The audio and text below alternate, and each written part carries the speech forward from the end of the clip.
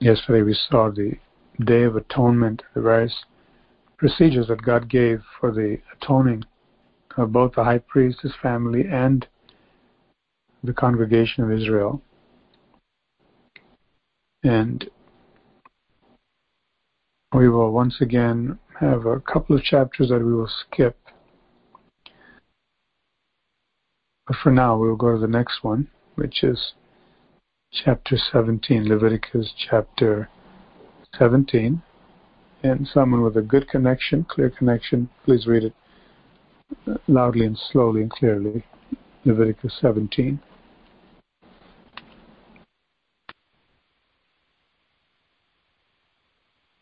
Praise the Lord, Pastor. Leviticus chapter 17, New King James Version. And the Lord spoke to Moses, saying, Speak to Aaron, to his sons, and to tell all children of Israel, and say to them, This is the thing which the Lord has commanded, saying, Whatever man of the house of Israel who kills an ox or a lamb or goat in the camp, or kills it outside the camp, and does not bring it to the door of the tabernacle of meeting to offer an offering to the Lord before the tabernacle of the Lord, the guilt of bloodshed shall be imputed to that man. He shall shed blood, and that man shall be cut off from among his people to the end that the children of Israel may bring their sacrifices, which they offer in the open field, that they may bring them to the Lord at the door of the tabernacle of meeting, to the priest, and offer them as peace offering to the Lord. And the priest shall sprinkle the blood on the altar of the Lord at the door of the tabernacle of meeting, and burning the fat for sweet aroma to the Lord.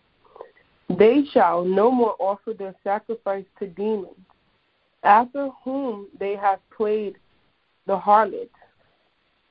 They shall be a status forever for them throughout their generation. Also, you shall say to them, whatever man of the house of Israel, or of the stranger's house, or of the stranger who dwell among you, who offer a burnt offering or sacrifice, and does not bring it to the door of the tabernacle of meetings to offer it to the Lord, that man shall be cut off from among his people. And whatever man of the house of Israel, or of the strangers who dwell among you, who eats any blood, I will set my face against that person who eats blood, and will cut him off from among his people. For the life of the flesh is in the blood, and I have given it to you upon the altar to make atonement for your souls. For it is the blood that makes atonement for the souls. Therefore I say to the children of Israel, no one among you shall eat blood, nor shall any stranger who dwells among you eat blood. Whatever man of the children of Israel, or of the strangers who dwells among you, who hunts catches any animal or bird that may be eaten, he shall pour out its blood and cover it with dust. For it is the life of all flesh. Its blood sustains its life. Therefore I said to the children of Israel, you shall not eat the blood of any flesh, for the life of all flesh is the blood. Whoever eats it shall be cut off. And every person who eats what died naturally, or what was torn by beast, whether he or a native of your own country or a stranger, he shall both wash his clothes and bathe in water, and be unclean until evening. Then he shall be clean. But if he does not wash them or bathe his body, then he shall be his guilt. One of the main things here in this chapter is a prohibition given to Israel not to eat blood. Let's hear the chapter again now in the New Living Translation. Someone else please read it in the New Living Translation so we can get a clearer understanding of it.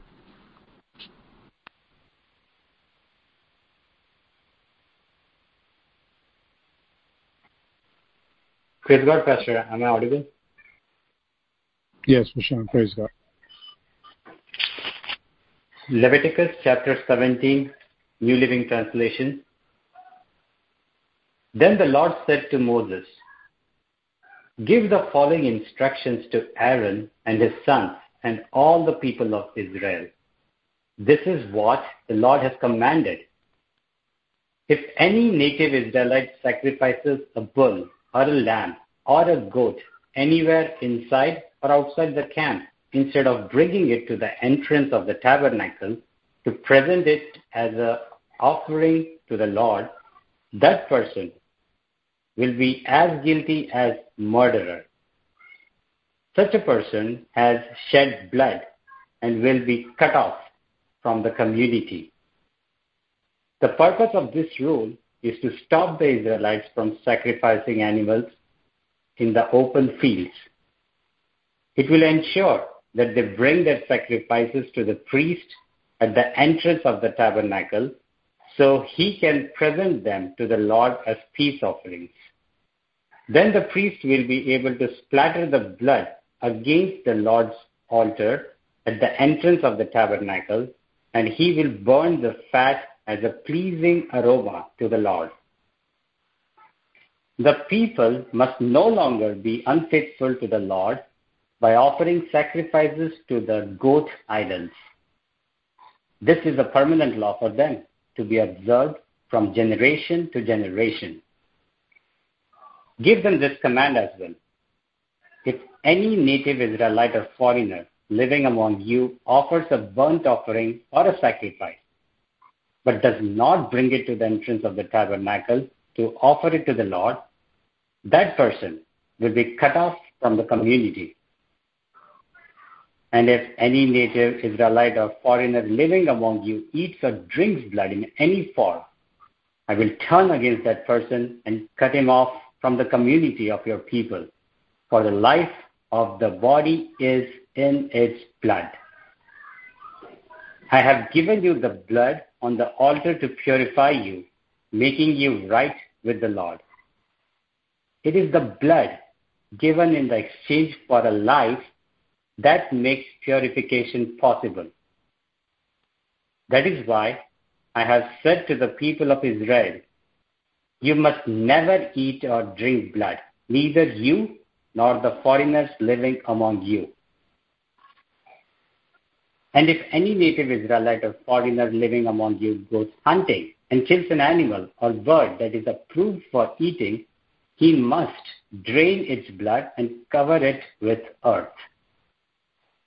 The life of every creature is in its blood. That is why I have said to the people of Israel, you must never eat or drink blood, for the life of any creature is in its blood. So whoever consumes blood will be cut off from the community. And if any native-born Israelites or foreigners eat the meat of an animal that died naturally or was torn up by wild animals, they must wash their clothes and bathe themselves in water. They will remain ceremonially unclean until evening, but then they will be clean. But if they do not wash their clothes and bathe themselves, they will be punished for their sin. Praise God. Praise God. The issue of blood, God actually told Noah in Genesis 9, verse 4, that he and his family, his people, should never eat any meat that still has the lifeblood in it. We see a precedent in a commandment given to Noah way before the law. Then we see the specific instruction for this nation, this brand new nation. God says, don't eat the blood. And then we see also in the New Testament, in Acts chapter 15, when the question came up, what should the Gentiles do? We're coming into the faith that was given first to the Jews. Jesus said, I came to the house of Israel. I was sent to the house of Israel. Now, these people have nothing to do with the Jewish people. The Jewish people were separate. And yet the Messiah was a Jew, and he came into the Jewish line in Israel, and he fulfilled the law. Now, these people who are around Israel were all pagans. They were worshiping idols. And they had certain practices in their pagan demonic religions, which included drinking blood, eating blood, immorality, all these things tied up with their religious observances and their practice, as we'll see. We're not going to read the next chapter together, as we skipped another chapter already, because certain things are quite graphic and yet straightforward, and we can read that on our own. But the next chapter, then another chapter down the line, will discuss some very abominable practices that these nations around Israel engaged in. And that's why God gave these laws. It wasn't that God found people in Israel doing these things. Detestable things with animals, immoral things, impure things, unclean things, just horrific, demonic things. Absolute perversion and destruction of not only the dignity of the human being, but the bodies. So God made specific laws. He spoke about homosexuality. He spoke about uncleanness in regular, lawful sexual relations. What time to do what and what not to do, as per the basic hygiene. And in other words, when you read it, you may wonder why all of this. It's shocking almost, especially the abominable things concerning homosexuality and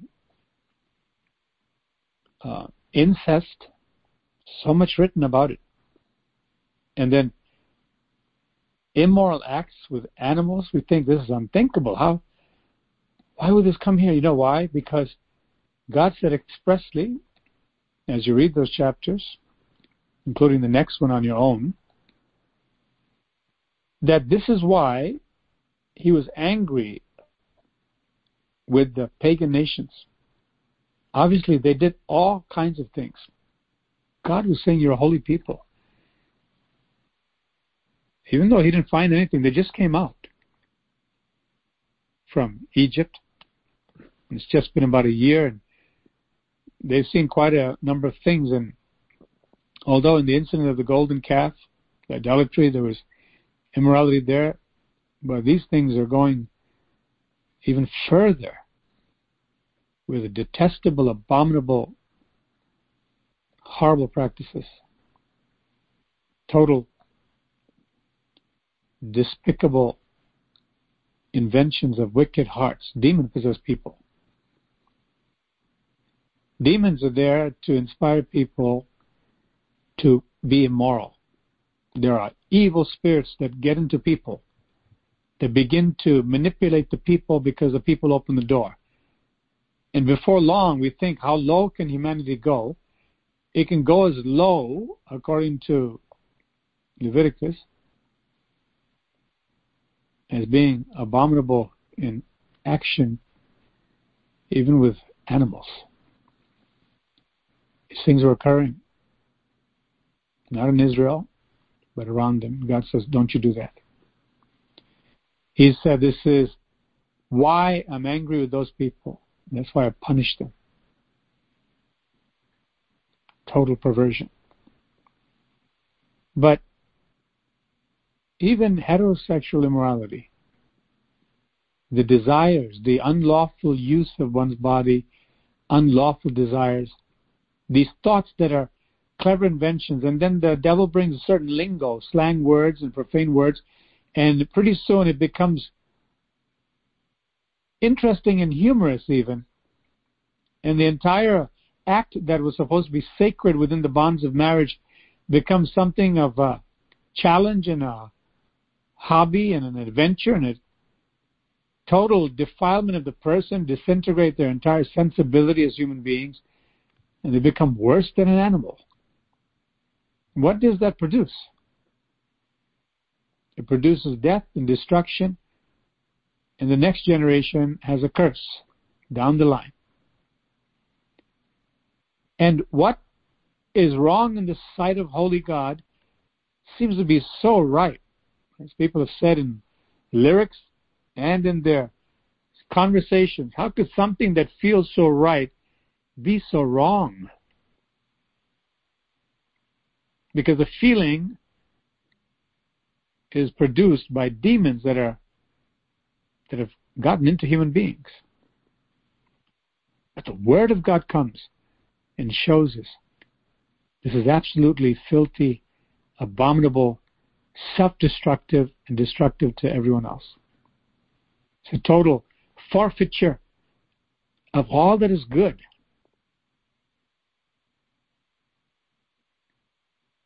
So God warned them, don't imitate the people who are in the very land that I'm going to take you into. I'm going to kick them out because of what they did. You do the same thing, the land will vomit you out also. Oh, what a warning.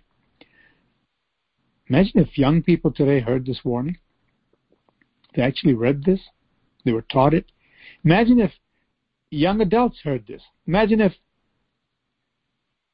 adults, middle-aged men and women, seniors, because the perversion that comes from Satan is equal opportunity. There's no discrimination with him. When it comes to his desire to steal, kill, and destroy all of that godly image that God put in a human being, he will go to older people who are absolutely perverted. They may look like the sweetest grandmother, sweetest grandfather. I walked into a public library a few years ago to do some research, and it's part of the studies, graduate studies, and I saw these ladies with white hair. They seemed to be dressed very decently. These librarians and reference librarians, and seemed to be very polite and very professional. Then I heard the conversation between them when they weren't interacting with the visitors, the patrons. Filthy, arrogant, wicked. I was thinking, no wonder people like these, they can kill babies, they can have a callous heart when they see people dying. Just the outward appearance is different from what's on the inside. You can never, ever judge a person by how they appear on the outside. Because as Mary Magdalene had 7 devils, they may have that or more, even legion. This is a plain truth and fact. However, it's not meant to make us paranoid, judgmental, cynical, but to be alert. Because many false spirits are out in the world, many demonic, sensual spirits, evil spirits, perverted spirits, murderous spirits. The first order of business for every human being, especially one who claims to be a Christian, is to utterly despise and detest, not just in word or in theory, but from the very core of their being, not only these absolutely perverted, abominable practices concerning animals and human beings, but to have that sensitivity and sensibility that any act of using my body to gain pleasure that is reserved for a holy marriage between a man and a woman should be disgusting to the believer. It's a default, provided the believer is walking according to their genuine position and transformation on the inside by the act of regeneration from God, Spirit.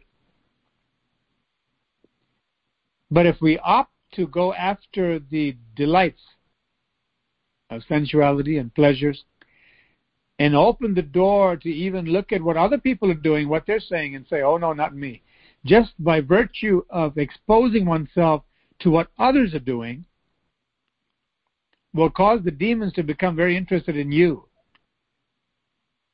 They will do everything they can now to get into you. The human heart and human mind is very fragile apart from the bedrock of trusting and obeying God's word. It's open season, open game for the devil. For anyone and everyone, as I said, equal opportunity, no discrimination. You go to the most celebrated person in society, the most erudite person, scholarly person, the most accomplished, the billionaire. You go to the person on the street, he'll just go as if it were with a machine gun of hell and spray everybody to destroy. What does he do? He comes to steal, kill, and destroy. We need to be so separated from the evil that's in this world, perhaps the very evil that we were once part of, in those categories given by the apostle by the Spirit, including immorality, extortion, murder, theft, all kinds of evil. But now there's an antagonism against that. The very thought of it is disgusting. That's what will happen to a holy person. In Leviticus, God says, I'm calling you to be different from every other nation, not just one or two other people around the corner. You have I chosen above all the peoples of the earth to be my special treasure. How beautiful that is, that we are so special to God. He has given us holy garments. He has made us a kingdom, not of Levitical priests, but a kingdom of born again, transformed from the inside out, citizens of heaven who are here for a visit now. Pilgrims. This is not our home. We're in the world, but not of it. Because when we became born again, the birth happened from heaven. All of a sudden we became people from above. And like the Lord Jesus came into this polluted world, full of corruption. So now we are re-entering the world after being born again. With not just another outlook, a different outlook, but absolutely heavenly, holy sensibilities. The whole perception is different. The appetite is different. And how does one who is a Christian become carnal and worse than an animal? Living 24/7, lusting after evil things. How does that happen to a believer? It's when the believer opens the door to Satan one more time. And he comes and takes over. And they're living a hypocritical life contrary to the very position they've been given by God to the very new man created on the inside. So the exhortation and the warnings are given repeatedly. Know who you are. You're different. You belong to the King of Kings and Lord of Lords. You're a prince and a princess of the Most High God. And if the devil should be given the latitude to bring about images and possibilities and stories, hearsay about practices that are abhorrent to God and foreign to our new nature, and if by virtue of our flesh certain reactions come within our bodies, we're not willing it, but the devil will try to match one with one. The external stimuli that he brings, the internal corruption that seeks to dominate. But you know what? God says by the Holy Spirit, you can put it to death on the spot. So you don't have to struggle, hallelujah, any of that. You can overcome the devil on his own turf, not by venturing into his turf, but when he brings his stuff around you, you can defeat him, hallelujah, through the blood of the Lamb, the Word of God, and through our righteous testimony, a position God has given us. Now this chapter here, along with the pagan immoral practices connected with their religion, very religion is so satanic that it involves immorality and killing babies. What kind of religion is that? Obviously satanic. What kind of religion would have people commit homosexual acts as part of it? The perverted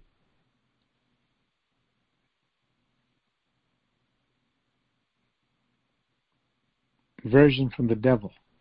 Everything God gives, he corrupts. He makes his own version.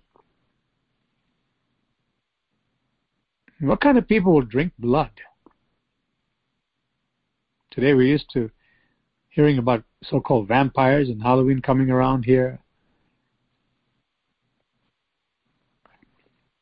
Went to buy some groceries a couple of weeks ago, and I had to get the shopping cart from outside the grocery store because somebody left it there. I couldn't find the other carts. And as I went there's a pizzeria there. And on the window of the pizzeria, there's a doll, a crazy-looking doll, a boy doll, and he's holding a knife with blood stains on it, blood drops. Why not? It's Halloween. It's all fun, gory stuff, and it's thrilling, and it's daring. It's knife, blood. Let it come to your own home. See if it's fun. Let someone commit suicide. Let someone murder mother or father or child or spouse. See how fun it is now. Wicked, demonic, perverted people. No wonder God said, they've all gone astray. What happened? Grown-ups? Perhaps some delinquent juvenile that's practicing demonic things and just off the deep end, bad situation, going worse. No one loves that boy or girl and starts going into the dark areas and left alone in devil's workshop. But adults with businesses, people with suits and ties, managers, and it's not just strange celebration of death, but they're active devils within the people that look so refined, who say, oh, another one with a knife and blood. I'm not into that stuff. No, it's much more than that. Satan is behind that. He's looking to manifest that to destroy people. It's not light things. How many Christians are there that are even past feeling because they don't have the understanding that Satan has gotten into that pizza shop owner or whoever put that there? Satan himself has entered in and persuaded them, put this up, it'll be fun. And because of that open door, he can actually facilitate murder or suicide that much easier. So sin comes along as something not pagan, but popular, with pleasure.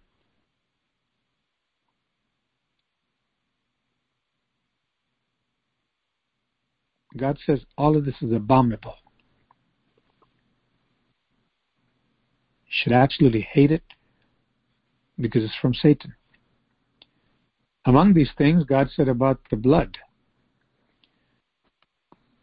In the book of Acts it's written, while even in that culture, just like in the time of Leviticus, the pagans had sexual immorality, they had foods offered to idols, and they were eating meat and strangled animals, and they consumed blood.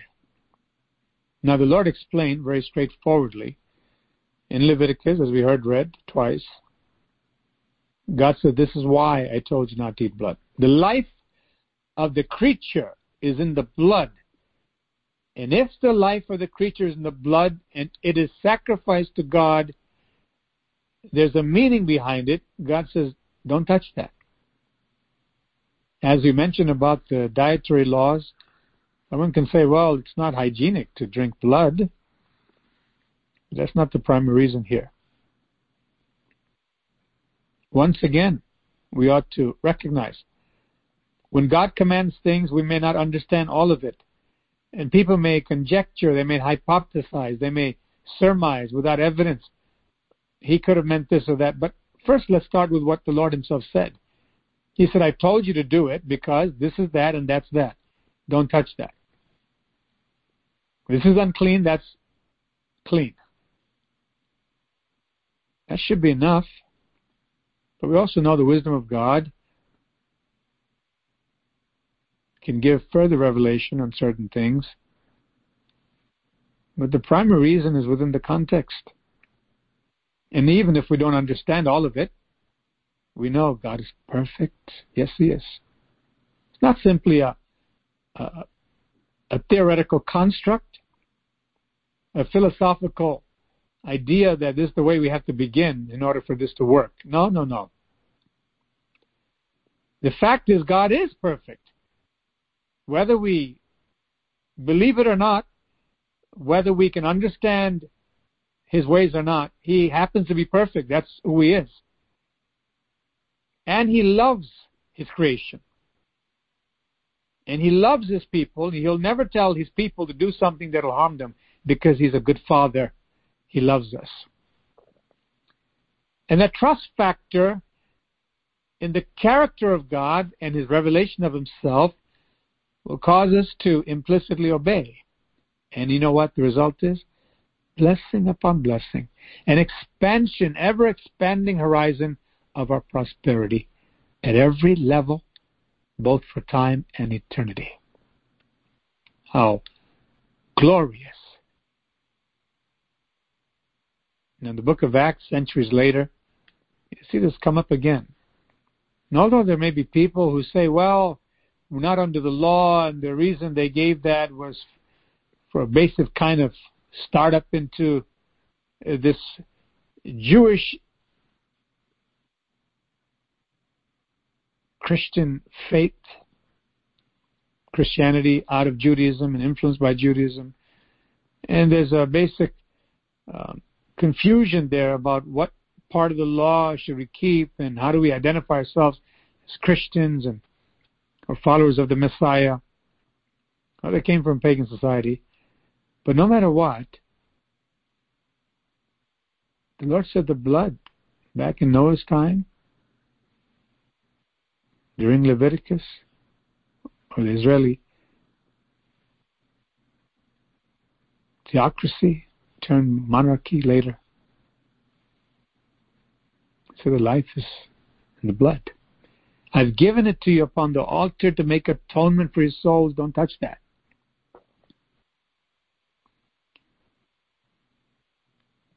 And you see demonic practices associated with drinking blood. We're different. Now, in some cultures, they may have great desire for blood pudding and all kinds of dishes with blood. There are people who say, well, everything's clean to us. We're not under the law. And isn't it said that everything, if you eat it with prayer and with the word, it gets sanctified? Certain things are intuitively and intrinsically discernible, especially after God spoke about it at length. And when you have the meat to eat, and when pagans and demonic religious rites are associated with this blood drinking and eating, I don't see, or God would say, as long as you pray and have the word, the blood you're going to drink from an animal is fine. The blood you're going to eat. Speaking of the various animals that were once separated into categories of clean and unclean, especially here in the book of Acts, at least 3 times, the mentioning of this very thing about eating meat of strangled animals and from consuming blood, along with eating food offered to idols and abstinence from sexual immorality. That's what was happening there. The Apostle Paul later says that it's not going to bother me. No demon is bigger than Jesus. Basically, he's saying it's not going to affect me. If I have to eat it, I'm going to eat it. But for the conscience of the brother that's weak, that is, they see it as an offense, I don't want to offend them, so I won't. It's not that Paul says it's okay to go looking for the meat that's sacrificed to idols because it tastes good or cheap. He says if you're in a situation where this is what's offered to you, this is what's there, you have the Christian liberty to choose to eat it or not. And especially when it comes to your brother's conscience. If they're offended by it, he said, I'm not going to eat it at all. The law of love. But when it comes to blood, Jesus' blood was shed to make atonement for us. The life of the flesh is in the blood. When we say he shed his blood, we're saying he gave his life, because the life is in the blood. Take the blood away, no life.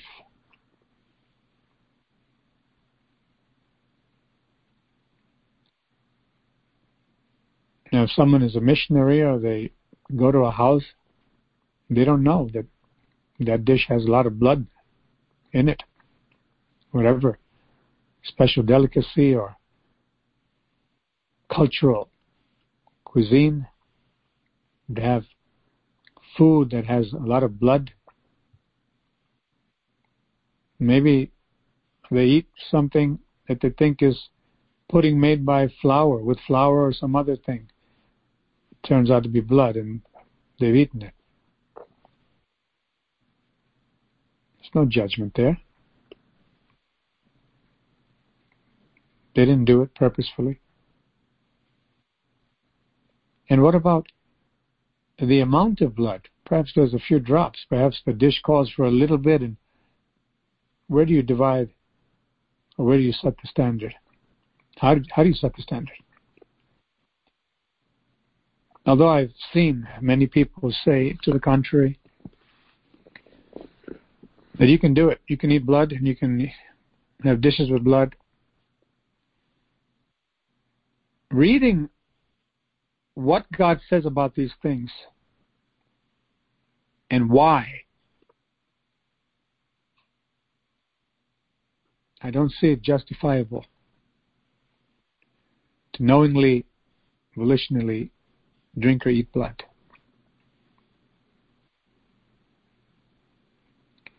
Some things interpreted in light of further revelation within the scriptures later on, interpreted in today's society and in the context of Christian liberty. How we apply the various scriptures is very important to the conclusion we reach. We need to be guided by the Holy Spirit. For the reasons mentioned, it's clear to me that a pagan practice that would touch that blood, that's the life of the flesh, that the Lord specifically prohibited, at least on 3 different occasions over the last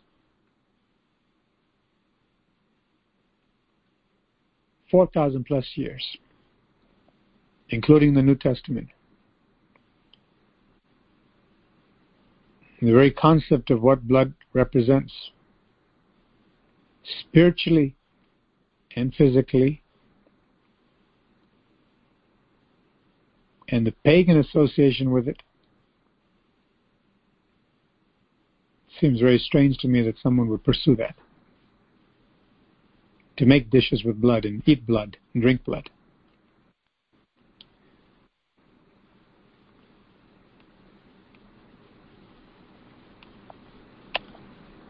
Anything we're not clear on, even if someone should give a commentary on it, we ought to be like the Bereans, especially when we don't have explicit statements or the clarification we need. And there seems to be a division in interpretation. As long as we're sincere and we seek God, God will reveal that which pertains to us. And if we're not sure about something, the Bible says whatsoever is not of faith is sin. It's better not to do it, nor participate in it. As a general rule, I'm not speaking of this regarding this blood drinking or blood eating. And once again, the cautions are given about purity.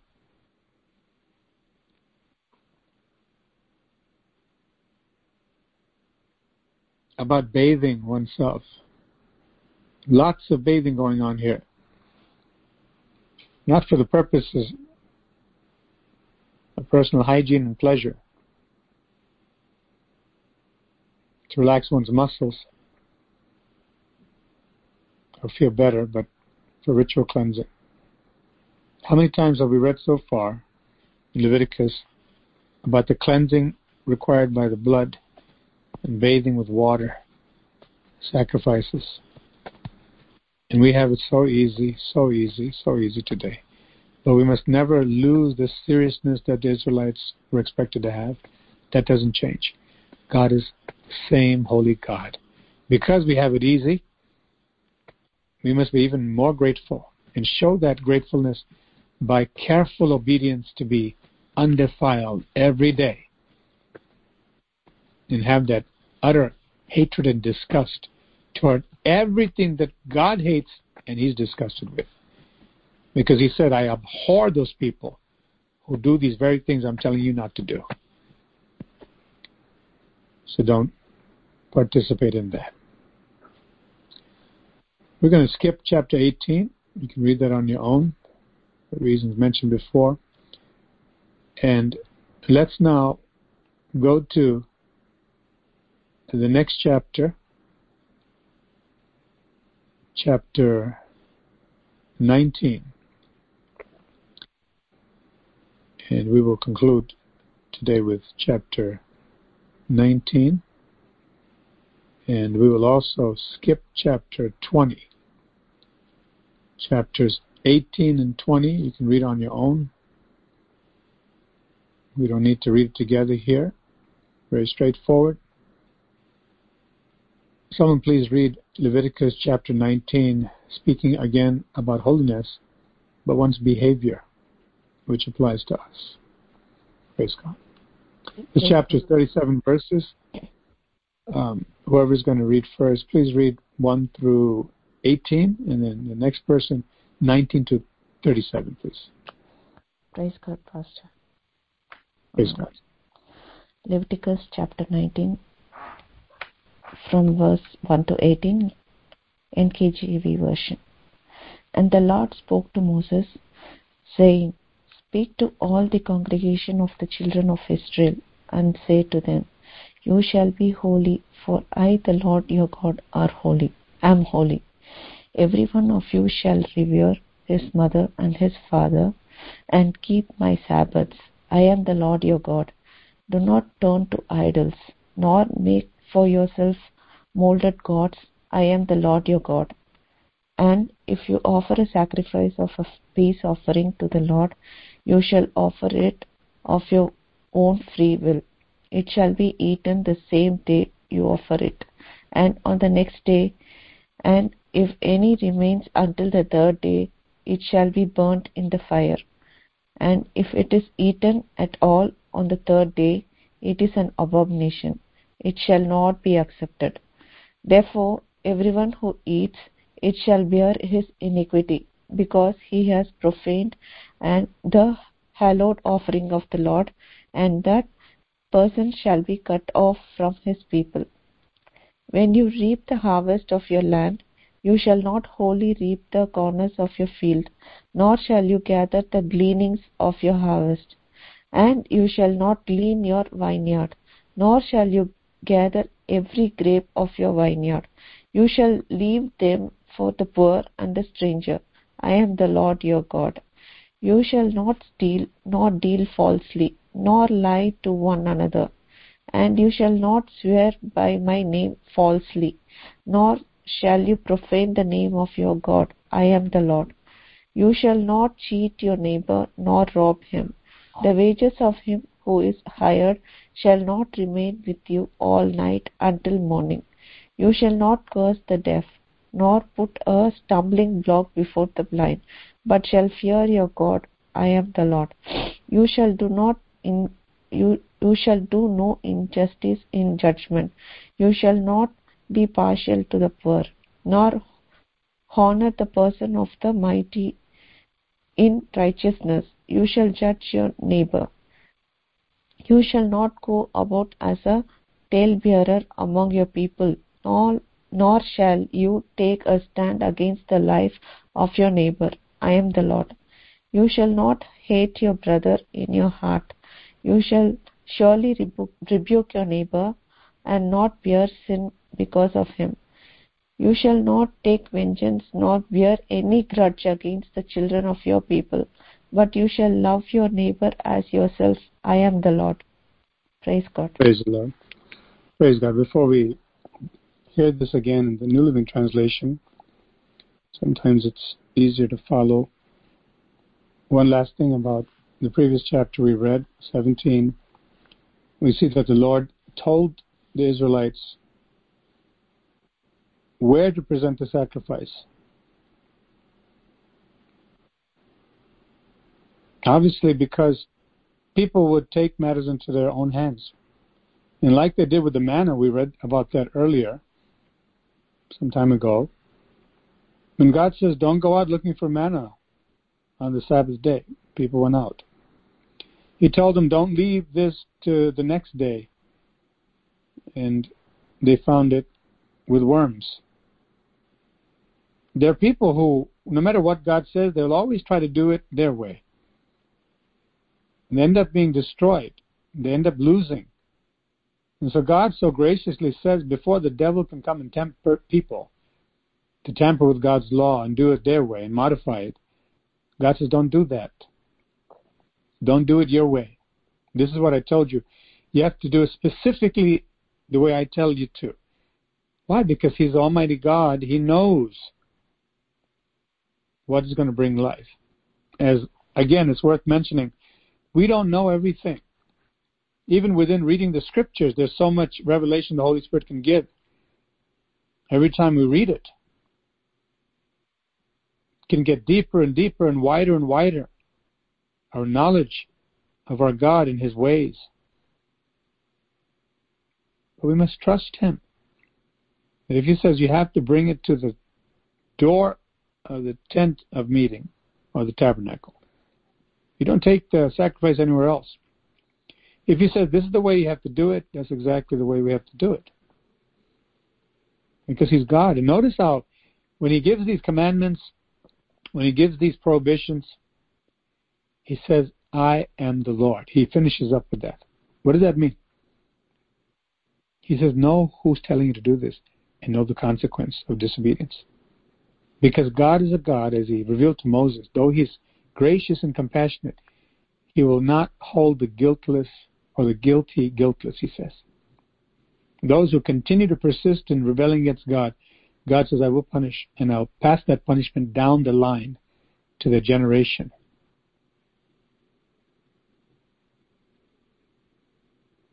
But anyone in the generation can opt to get free of that curse by turning to the Lord.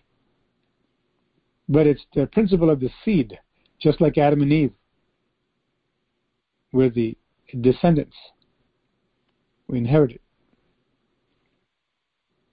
And yet we have a choice to appeal to God and say, Lord, I don't want to be like my ancestors, oh God. They were idolatrous, they were evil. They thought they were good enough to achieve something in life and the afterlife and whatever any system believes, any religious system or tradition. In some countries, there's ancestor worship. They worship their own ancestors. All kinds of demonic things. God says every person is flawed. Nobody's perfect. They can come to God and claim perfection, but it takes the blood of the sinless, perfect person, Jesus Christ, the Son of God, to wash me and to wash you, to make us perfect. So we need to understand, again and again, as the Lord emphasizes, to have that heart to say, Lord, what did you say? Lord, what did you exactly say? And to go to Him and seek as much clarification as necessary so that we end up doing His will. And that's all that matters. Because the Bible says in 1 John chapter 2, verses 15 to 17, after describing the way people live, whether they're religious or not, whatever nationality, people live for the lust of the flesh, the lust or the desires of their eyes, and the pride of life. How much do I have in the bank? What kind of job do I have? Do I have a job? And what kind of job? What's my status?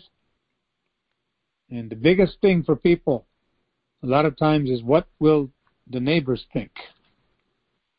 What will my family think? It's a people-pleasing mechanism that people are in bondage to. And when it comes to mother and father, as we read, we have to honor father and mother. And God has given parents, provided they are sensible and good, to guide the children in the right way. But even the child of human parents comes to the point to recognize that as good as my mom or dad might be, apart from God, the source of wisdom, they cannot help me. And the child starts to worship God as God, not the parents. Hallelujah. Jesus is the first cause. He's the reason I was created in my mother's womb, and He's the reason I can be recreated, reborn, or born again by believing in His shed blood to wash away my sins and give me a brand new person on the inside, brand new heart. But people are meant to live for God. And that's why God created people, to have fellowship with Him, to know Him, because He's the source of all light, all goodness, and all that is right. Let's read this again. The same 18 verses in Leviticus 19 in the New Living Translation, and we'll continue with the New Living Translation for the rest of the chapter. Someone else please read that.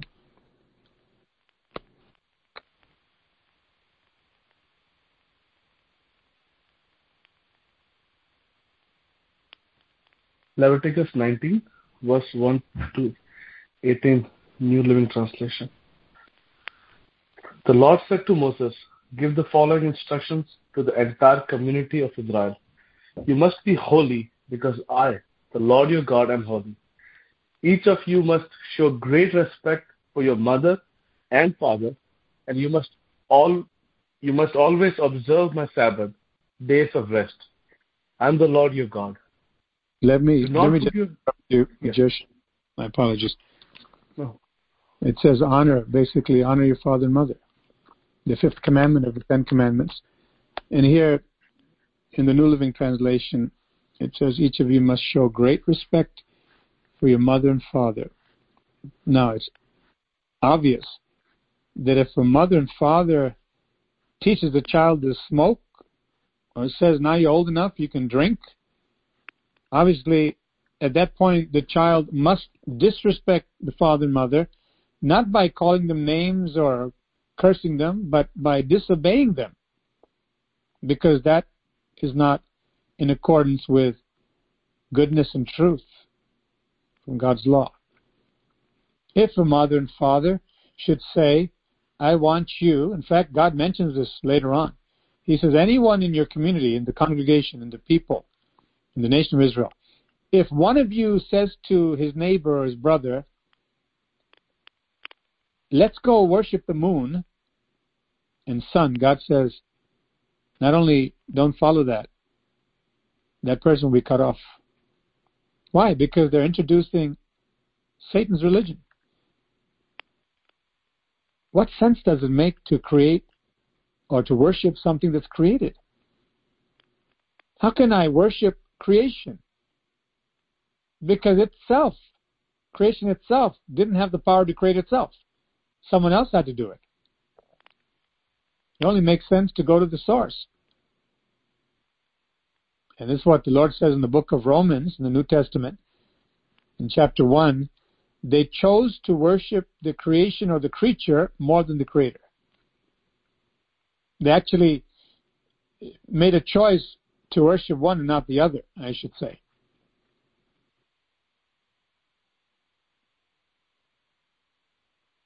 But we can get caught up in the philosophy of the world and clever words and beautiful drama and poetry and prose and tradition for centuries and just blindly settle into it. But before the Lord, every human being is responsible to the revelation God gives. Now we can choose to close our eyes to it, close our ears, stop our ears and say, I don't want to hear it. I'm going to go with what mom and dad said. If mom and dad would say, you know, we have a long tradition of not washing our hands at all for days. Just the way it's been. The child comes of age to understand, that's not hygienic at all. And there's no reason not to wash hands when there's water available. And that's a countercultural, counterintuitive, as far as the parents and the others may think. But the child has light. Now the child could choose at that point, even though I know now that disease can be spread through this, and we had so much trouble with this, but nobody bothered to find out why and change anything because they thought this is the way it is, and nobody questions the authority. That child is going to cause a revolution of sorts, but it may very well save people in his or her own clan, tribe, generation from premature death or diseases. Now, if we can understand that concept, how much more is it vital for every human being when your spiritual eternal destination is concerned, where you will live forever, either in heaven or hell, no in-between state at all, according to the Word of God.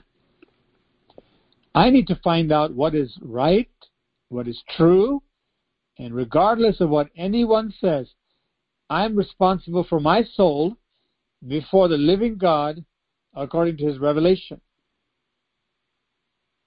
And so I will not live to please people when it contradicts and counters what God has told me to do to please Him.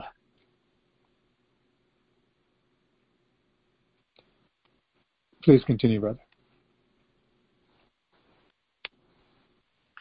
That's good.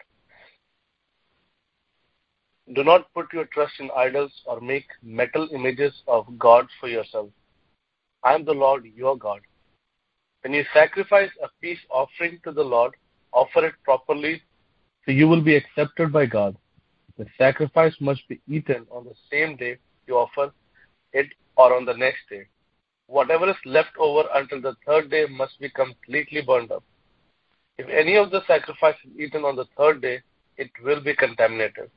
I will not accept it. Anyone who eats it on the third day will be punished for defiling what is holy to the Lord and will be cut off from the community. When you harvest the crops of your land, do not harvest the grain along the edges of your fields. Do not pick up what the harvesters drop.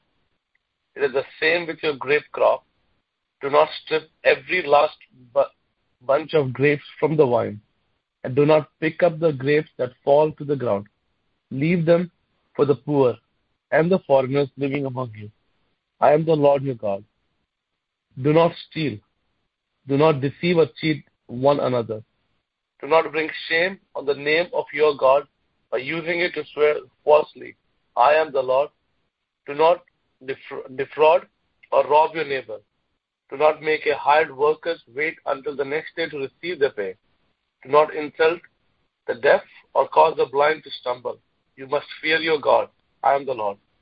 Do not twist justice in legal matters by favoring the poor or being partial to the rich and powerful. Always judge people fairly. Do not spread slanderous gossip among your people. Do not stand idly by when your neighbor's life is threatened. I am the Lord. Do not nurse hatred in your heart for any of your relatives. Confront people directly so you will not be held guilty for their sins. Do not seek revenge or bear grudges against your fellow Israelites, but love your neighbor as yourself. I am the Lord. Amen.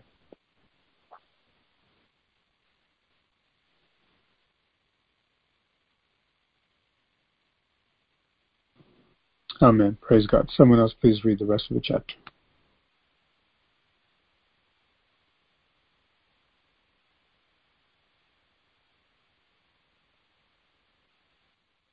Let's actually stop right here. You can read the rest of it for yourselves.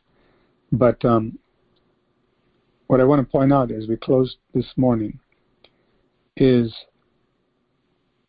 once again, the strict regulations. And we're used to understanding this in the society in which we live. If you go to a government office, you have some legal matters or some things you have to take care of. If they say, we'll accept this but not this, how many people stand there arguing with the authorities at the place where they need to get some kind of benefit and say, but I don't want to do it that way? They say, to apply for this, you need to bring a photo of this size to affix to your application. How many people say, well, I want to bring a 3-foot poster of myself? Or no photo. You need to sign here and here. I'm only going to sign once. We're not going to accept it if you don't sign in both places. I don't care. You think that person is just deluded.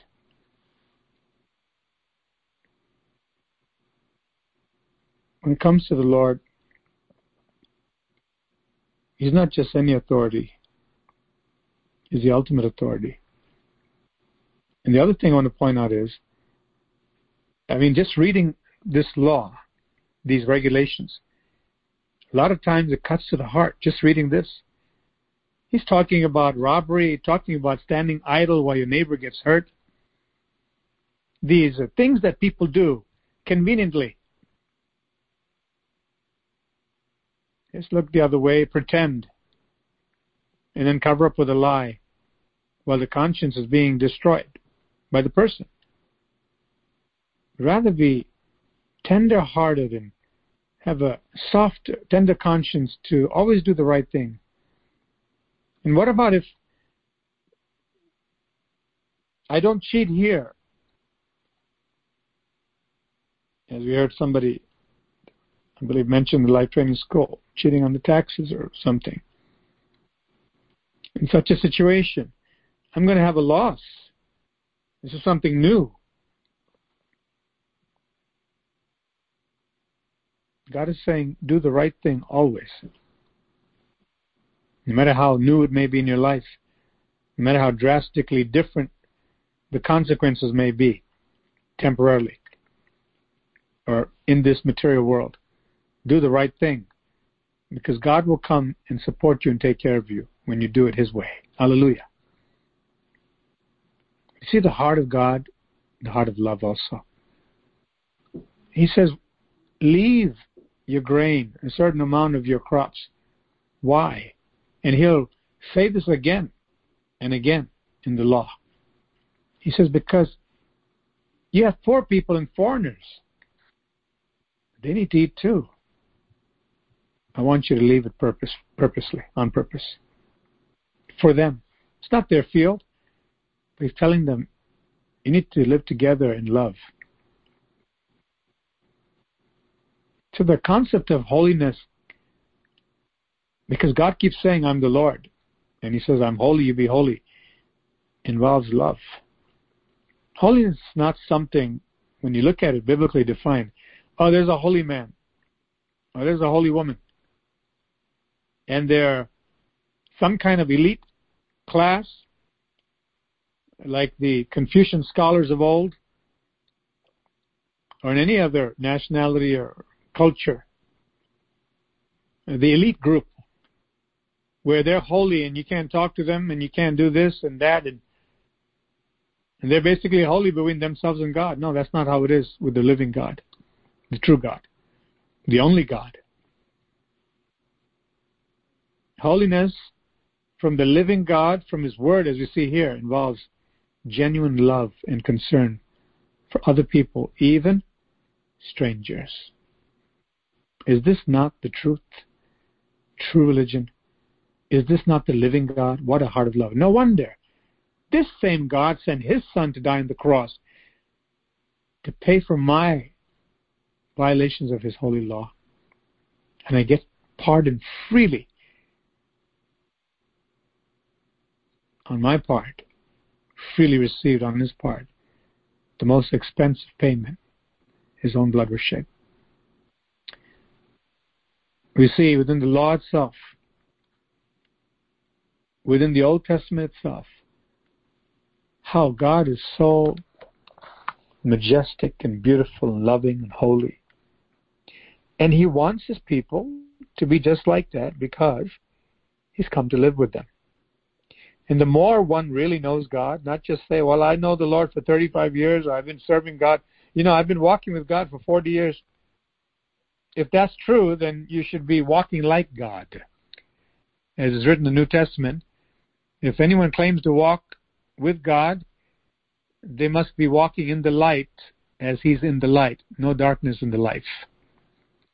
Which means life of love, forgiveness, a life of seeking to protect people, help them, live honorably before the Lord, seek to please Him before pleasing anybody else.